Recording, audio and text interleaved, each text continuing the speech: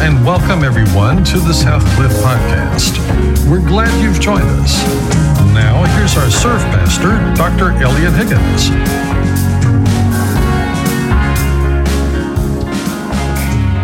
It's a great joy to be with you. Our senior pastor, Dr. Carol Moore, he is out on vacation today, doing well, but we're continuing in a series called One Another. We're better together. And from all the pages of Scripture, from the beginning to the very end, we see that God has put these key elements throughout all of Scripture. One another. He wants our attention to be focused on each other, because we have been created with strengths and diversity, with a design for unity. God knows that you have a gift that someone else doesn't, that you have a lifespan and a time and experiences and personality that no one else does either. But you possess that and someone else theirs. And together, God works mighty things through the world. And that was his original intention. Today, we come to a passage where we're going to see something of great value. In fact, I was reminded of a particular story that I want to share with you. A guy by the name of Rick Norsagian went to a garage sale in the year 2000. And he was looking for a barber's chair that you sit in to get your hair cut. That's what he was looking for. So he went to several garage sales, came to this one particular garage sale. And in a box on a table off to the side, there was a box full of these glass plates. And in these plates were some kind of picture with etched glass that said what this was. And it was Yosemite National Park, and it was these landscape pictures of various parts of that national park. And so he negotiated with the owner. He wanted $75 for this box, and he negotiated him down to $45. He liked the artwork here, and he took it home. 2 years later, in 2002, he began to do some study on what it was that he had, and he recognized that this is the work of Ansel Adams, a famed photographer that was famous for his landscape photography. And so he began to sell these things. Now, he had a whole stack of them that he bought for $45. He began to sell them for $7,500 a piece. Each. It's amazing what we're able to discover in a garage sale. Something that's set aside, covered in dust, in a box, off to the side, looking for a barber's chair or who knows what, and we come across something that's worth far more than $45. What we recognize is that this $7,500, yes, that's a tidy sum. Some of you are thinking, well, that's nice, Elliot. That's definitely a profit, but that's not the news that I was figuring you would share. If you'd let me finish the story, you would find out that when he began to sell, the art collectors realized that what this is actually the negatives of his photography that's encased in this glass. And so the art dealers appraised his collection at $200 million, a far cry from $7,500. It made it right now, as of now, and hopefully I go to the next garage sale that breaks the record, but he has the record for the single most valuable garage sale purchase in history at $200 million. It's amazing what you find in a box on a table that you're really not expecting, that you think is nice looking, but not of high value. Today, we come to a passage with a very specific point that God brings out, an issue called humility. Humility functions a lot like these photographs that are on the table. We look at it, we say, this looks good, I like it, but we fail to grasp the depth of the value of this. What's interesting with Rick's purchase, if you were to ask other people who are in possession of $200 million, most of them will tell you how they've had some incredible business mind, and they've had these opportunities, or they've had this level of education, or things that they've done. He did nothing. He just showed up looking for something and found something of huge value. his concept of humility, I believe God brought you and I together today to look at this scripture as if we're looking at a garage sale here and we see something and said, that's nice, but we fail to see the true value of it. And God is going to reveal the value. This is worth more than $200 million. And here's why I say that, people of God, and this is why I believe God brought us together today. He brought us together because when we have humility, 100%, when we own this, and this is present in our life, hear this. There is no limit to what God can do in and through your life. With humility, you are limited only by the limits of God's power, which last time I checked is limitless. Anytime there is not humility, there is that element of pride. And the Bible says that God stands opposed to that in every regard.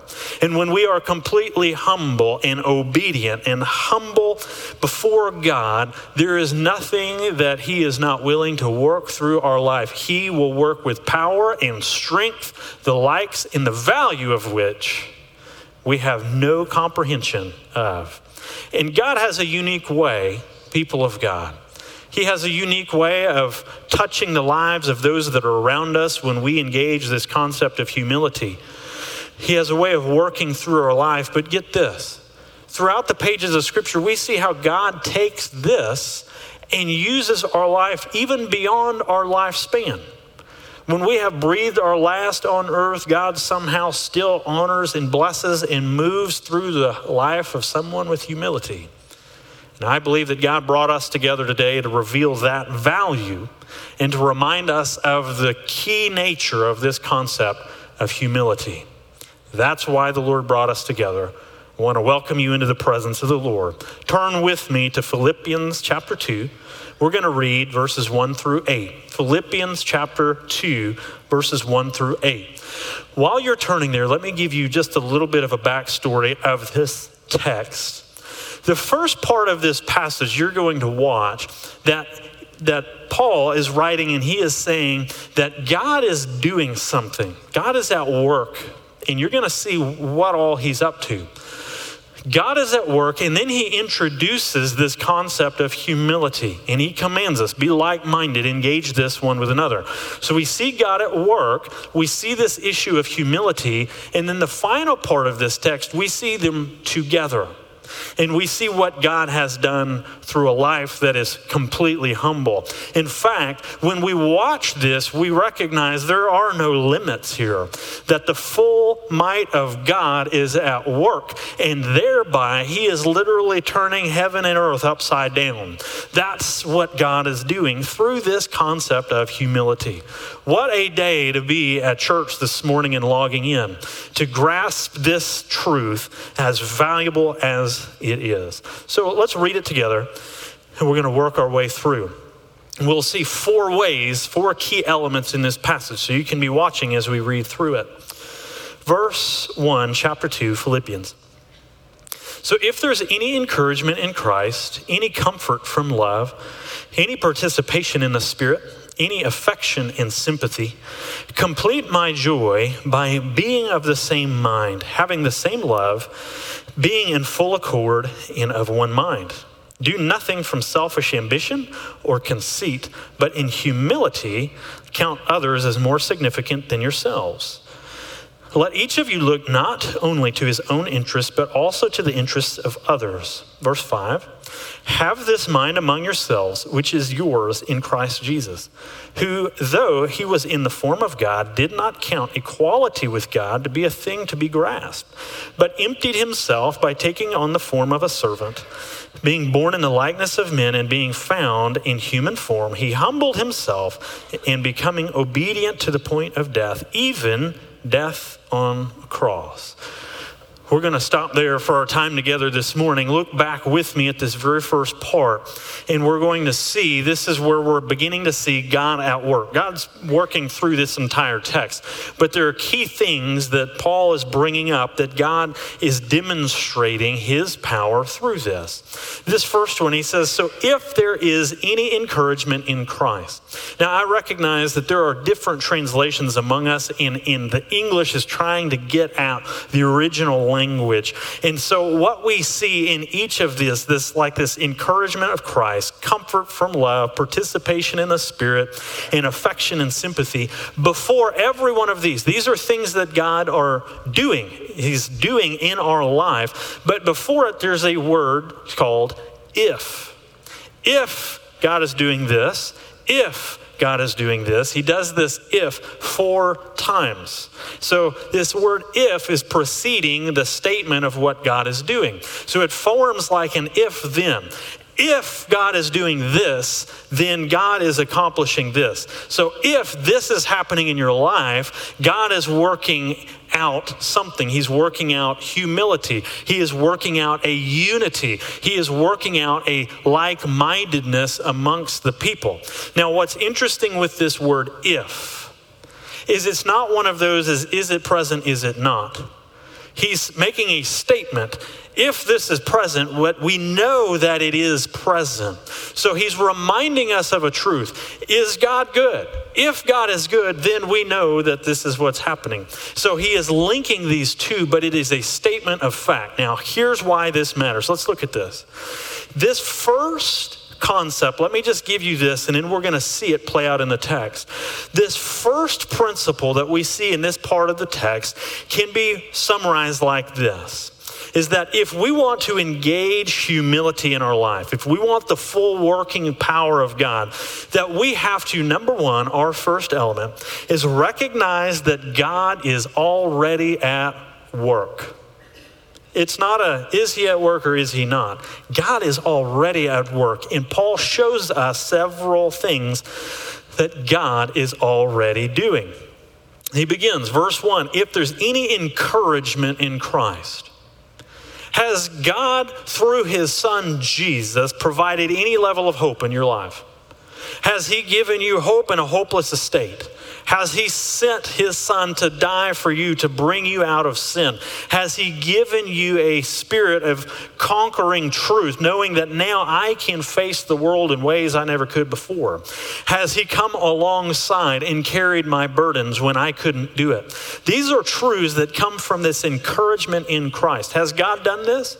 Certainly he has. And he has done it in your life. And Paul reminds us of this. If God is encouraging this work of Christ on the cross, if that gives you hope, if that gives you strength, if that gives you peace, which we know that it does, then we're able to see God moving. This concept of humility begin to form. We recognize God is already at work. The second one we see, is there any comfort from his love? Is there encouragement of the work of Christ on the cross? Yes. Is there comfort from his love? That Jesus came, it says that he loved us so much that while we were still sinners, he died for us.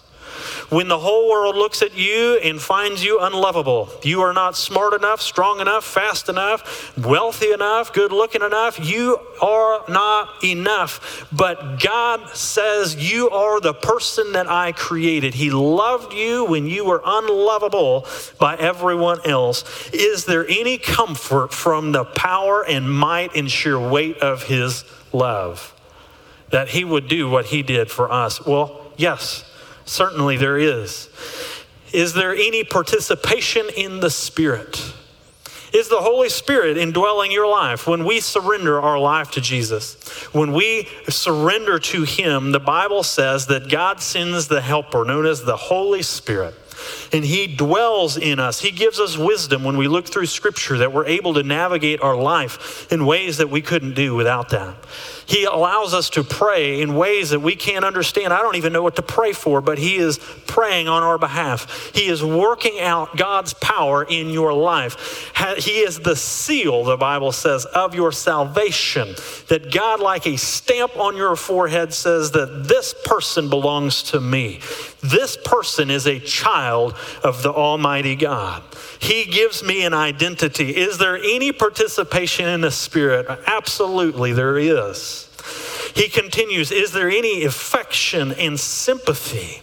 This word sympathy is God's mercies. Affection, is there any heartfelt emotion of God in this relationship with his mercy? God's mercies are great, people of God. What is it that you have done in your past that if I were to preach from this pulpit that you would feel the depth of that guilt and shame? People around you don't know what that is, but God does. And when we have given it to him, it says that he forgives it, puts it aside. It exists no more. God's mercy is great. And God is full of mercy and continues to give his mercy. Is God at work in our life? Has he given you mercy as a person of God? Absolutely. All of this speaks back. He says, complete my joy. If God is doing these things, which we know he is, then be of the same mind, Paul says. Having the same love in full accord with one mind. He's using that term again. And he's saying, God is at work. He has already been at work. Now be unified in this understanding that God is at work. So when we're looking at this concept of humility, this dusty box set aside that we say that looks nice, but we're not recognizing the full value. Let's look at how we pick this up and we recognize the full power that God brought before us today. That first thing that I said, that first element, is that we are recognizing that God is already at work. Here's what this means. We see elements of what God is doing in our life, but in a practical sense, everything in your life, every opportunity, everything that you possess, everything that you are able to do is an opportunity that God brought to you. You didn't bring it to yourself. God brought it to you. Now you can make a case and say, well, Elliot, yes, but unlike other people, I took advantage of the opportunities. This is how I got to where I am.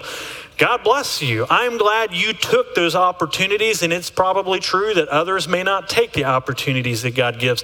But understand, every opportunity that comes to you is not a result of you. It is a result of God. So we're able to begin to grasp this concept of humility when we recognize that there is nothing in our life, no position, title, or rank that comes into our life without God allowing it to happen in the first place. God is already at work. Did you have the opportunity to pick what era you would be born into? The date and the time, your skin color? Did you have the opportunity to pick your level of intelligence or how beautiful you may or may not be? Did you have any of those choices? We have a lot of things that we had no choice in the matter, but we are what God created us to be. And the opportunities that come before us come only because God is already at work in your life. That's that first key element that we see at the beginning of this passage. We see God revealing that he is already working. We can see that encouragement in Christ, the comfort of his love, that he has moved heaven and earth to save us. This participation in the Spirit, he didn't just come, die, and disappear. He is still working in our life. This affection and sympathy, his mercy, this continual thing, this is God at work. So he gives us that we recognize God is already at work. Verse 3, let's look at this. We begin to see our next element. That first one, God is at work. Second one here, number 3, do nothing from selfish ambition or conceit, but in humility count others as more significant than yourself. Leads us to really our second key element here is that we have a proper perspective of who we are. You have a proper perspective of yourself. So we see that God is already at work, but this proper perspective, he says, do nothing from selfish ambition or conceit. Selfish ambition, the other word for that is pride.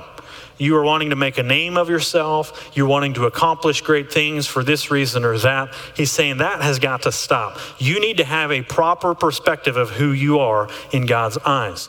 You are a valuable part of the team of God, what God is doing on this earth. But you are just a piece of the puzzle. A puzzle that's missing that piece, it looks weird. We need every one of us working together to accomplish the fullness of what God had in mind. But you are not the puzzle. It's not all about you or me. And so we recognize that it's not about our pride or the gifting that God has given or those opportunities that have come. Rather, it's about the Lord. So we recognize that we do nothing from pride or conceit. The word conceit literally can be translated as empty glory. So when we are trying to accomplish something, you say, look at me, look at what I have done. The Bible says it is completely empty, worthless, empty glory and pride. There's a passage in Scripture that just makes me smile and makes me fearful of my own position many times when I read it. It's the Tower of Babel. And the people have been commanded by God, you go out, spread out through earth. And what do the people do? It says that they come together and say, let's build a tower and make a name for ourselves. Conceit and pride, we see that. The Bible says that they're not using stone, they're using brick made of mud. And for mortar, they're using tar. So in other words, they are literally making a name for themselves using mud and tar. And that is going to bring them glory. Have you ever got online and tried to find this place, this Tower of Babel to go visit? Have a Airbnb at the Tower of Babel? It doesn't exist. It's made of mud and tar. And yet this is where they were defining their glory. It doesn't exist anymore. God confused the languages of mankind. What towers are we building in our life? Made of mud, worthless. This is what Paul is saying. If we're wanting to engage the full working power of God in our life, that we have to understand that there is no room for pride or conceit, that we recognize that God is already at work. The places which I live, the things in which I do, the opportunities that are presented to me, this is all because of the Lord is already at work before I showed up. And the second thing is that we have a proper perspective of who I am. I'm a piece of the puzzle, but I'm not the puzzle. And I refuse to build a tower made of mud. And I will follow the Lord in obedience. But watch, he says in humility, this is the other side of the coin. He's presenting this concept. Get rid of the pride, be humble, count others more significant than yourself. He's beginning to change our perspective here. That first one, God is at work. Second, have a proper view of who you are. Look at others around you, every one of the people around you, even, yes, the Satanist, that they were created in the image of God and they have value in God's eyes. Doesn't mean we have to agree with them, but it does mean that God loves them dearly. And we have to have that same concept, view people as God views them. We recognize God is at work. We have a proper perspective of ourselves. Watch, he doesn't stop. Verse 4, let each of you look not only to his own interests, but also to the interests of others. This leads to our third point, very easy to spot. Be interested in the needs of others. This is one way that we're able to engage this concept of humility, because the needs of others, I have yet to meet one that does not infringe upon me in some capacity. You have this need, and now because I am focused on helping with that, there is some expense, at least of my time, to try to help meet. But every one of us, people of God, every person in this life, and I don't have to say this as some unique truth that you don't know. Life is hard. Every one of us are going to encounter the loss of a loved one. We're going to say goodbye to somebody and they will not walk with us on this earth anymore. Every one of us are going to make a financial mistake and it's going to cost. Every one of us are going to have struggles and pain and suffering. That is the reality of our life. But what the Bible is saying is because we are all in this and experience those things, he is calling us to look to the needs of others and work together, that one another. Humility is the tool in which God is bringing us together. I'm viewing you as God has created you as a person, an image bearer of God, and I am concerned about your interests. It doesn't mean that I am not concerned with my interests anymore. It just means that I am interested also in yours. I'm not focused on self. I'm focused also on you. Now, I wonder if maybe God brought us together because there is somebody in your life that you say, I'm sick and tired of that person. They're nothing but a dead weight in my life. And God is saying, perhaps one issue of humility is to serve that person. Help meet the needs that they have, however many that they might have. Maybe there's just one that you can meet. But I wonder who that may be in your life and why God brought us together to remind us of that. We recognize that God is at work. We have a proper perspective of who we are. We have an interest in the needs of others. We come to the final one here, and this is the rest of the passage. You remember at the beginning I mentioned that we see that God is at work and he's introduced this concept of humility. Now we see what God does when he is working with humility, and we see the full power manifest in that. And people of God, this is where we recognize that God is willing to do this, even with you, that he is willing to accomplish wonderful things through you. Watch, he gives us this example in Jesus. Watch in verse 5. Have this mind among yourselves, which is yours in Christ Jesus, who, though he was in the form of God, did not count equality with God a thing to be grasped, but emptied himself by taking the form of a servant, being born in the likeness of men, and being found in human form, he humbled himself by becoming obedient to the point of death, even death on a cross. So we're seeing the full manifestation of God at work and humility coupled together perfectly in Jesus. So that leads to our fourth point. We're going to flesh this out. But that fourth key element is to follow Jesus's example. He is giving us this example in the fullness of what God is doing. Look with me. It says that he was in the form of God, verse 6, but didn't count equality with God a thing to be grasped. This is one of those things that is hard to translate in English, and people go off really in Never Never Land, and they have to throw scripture away when they come up with a conclusion that Jesus isn't equal to God. Here's the text. Baloney. What we do see is that when it says that he is the form of God, he didn't take equality with God, a thing to be grasped, is not who he is identity, but his position. He's not seated at the right hand of the throne anymore. He is walking on earth. And he is not walking on earth in modern day with all the modern conveniences, which is still a far cry from what we see in heaven. What we see in Scripture, people of God, we see every time we have that throne room experience where we see people trying to describe what they see standing before the throne of God. I know that you're from Texas and the thunderstorms roll in and rain down on us. And that thunder and that lightning, how it shakes the foundation of your house. Well, the writers of Scripture say every time we're in that throne room, that's what's happening at the throne. There's peals of thunder, flashes of lightning, and it shakes the very foundation. It's not that element of lightning, thunder, it's the presence of God, that it shakes the foundation, that awe, that power. And that there are angels that circle this throne and they declare, holy, holy, holy. Even the volume of their voice shakes the foundation. This magnitude is far and above anything we can comprehend. That we recognize that there are legions of angels, according to Jesus, that are there ready to execute his orders, the snap of his fingers, the voice of his mouth. We recognize all of this, the most beautiful place and the most magnificent place that God can create. That's where he came from. And then when we come to Scripture and it says he didn't count equality, I'm not in heaven. He is riding a borrowed donkey into Jerusalem. He is eating his last meal at a borrowed table.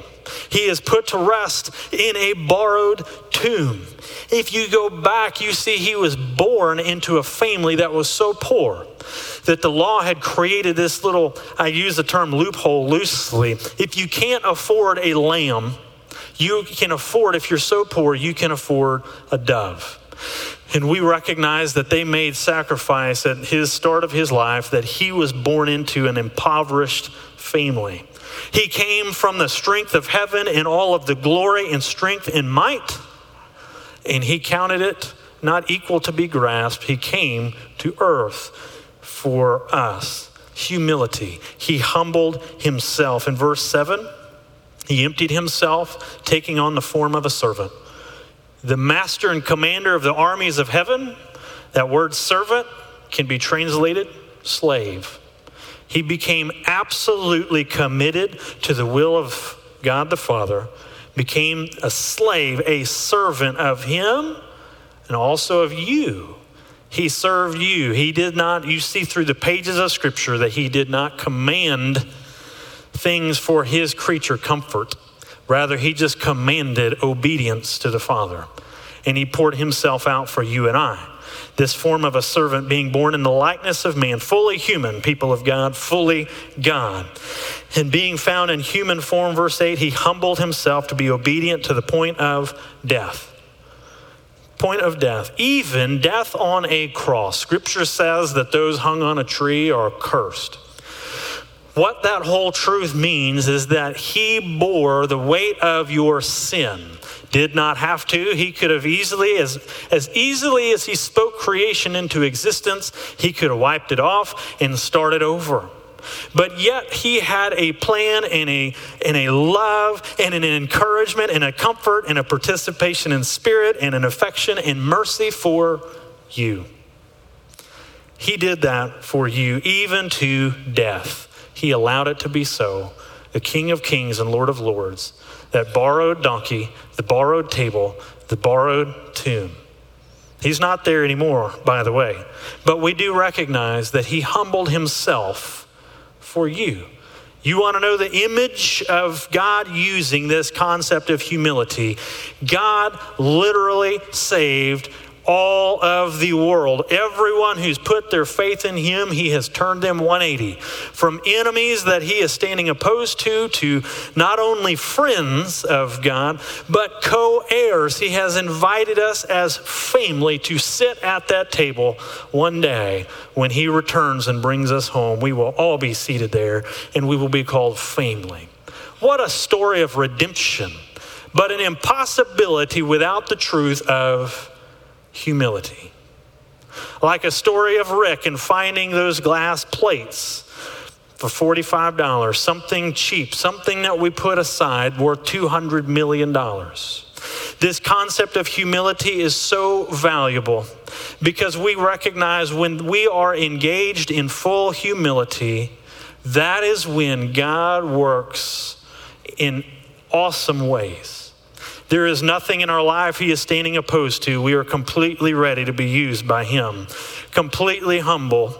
And when that happens, that means that there is no limitation to the working of God's power in and through your life.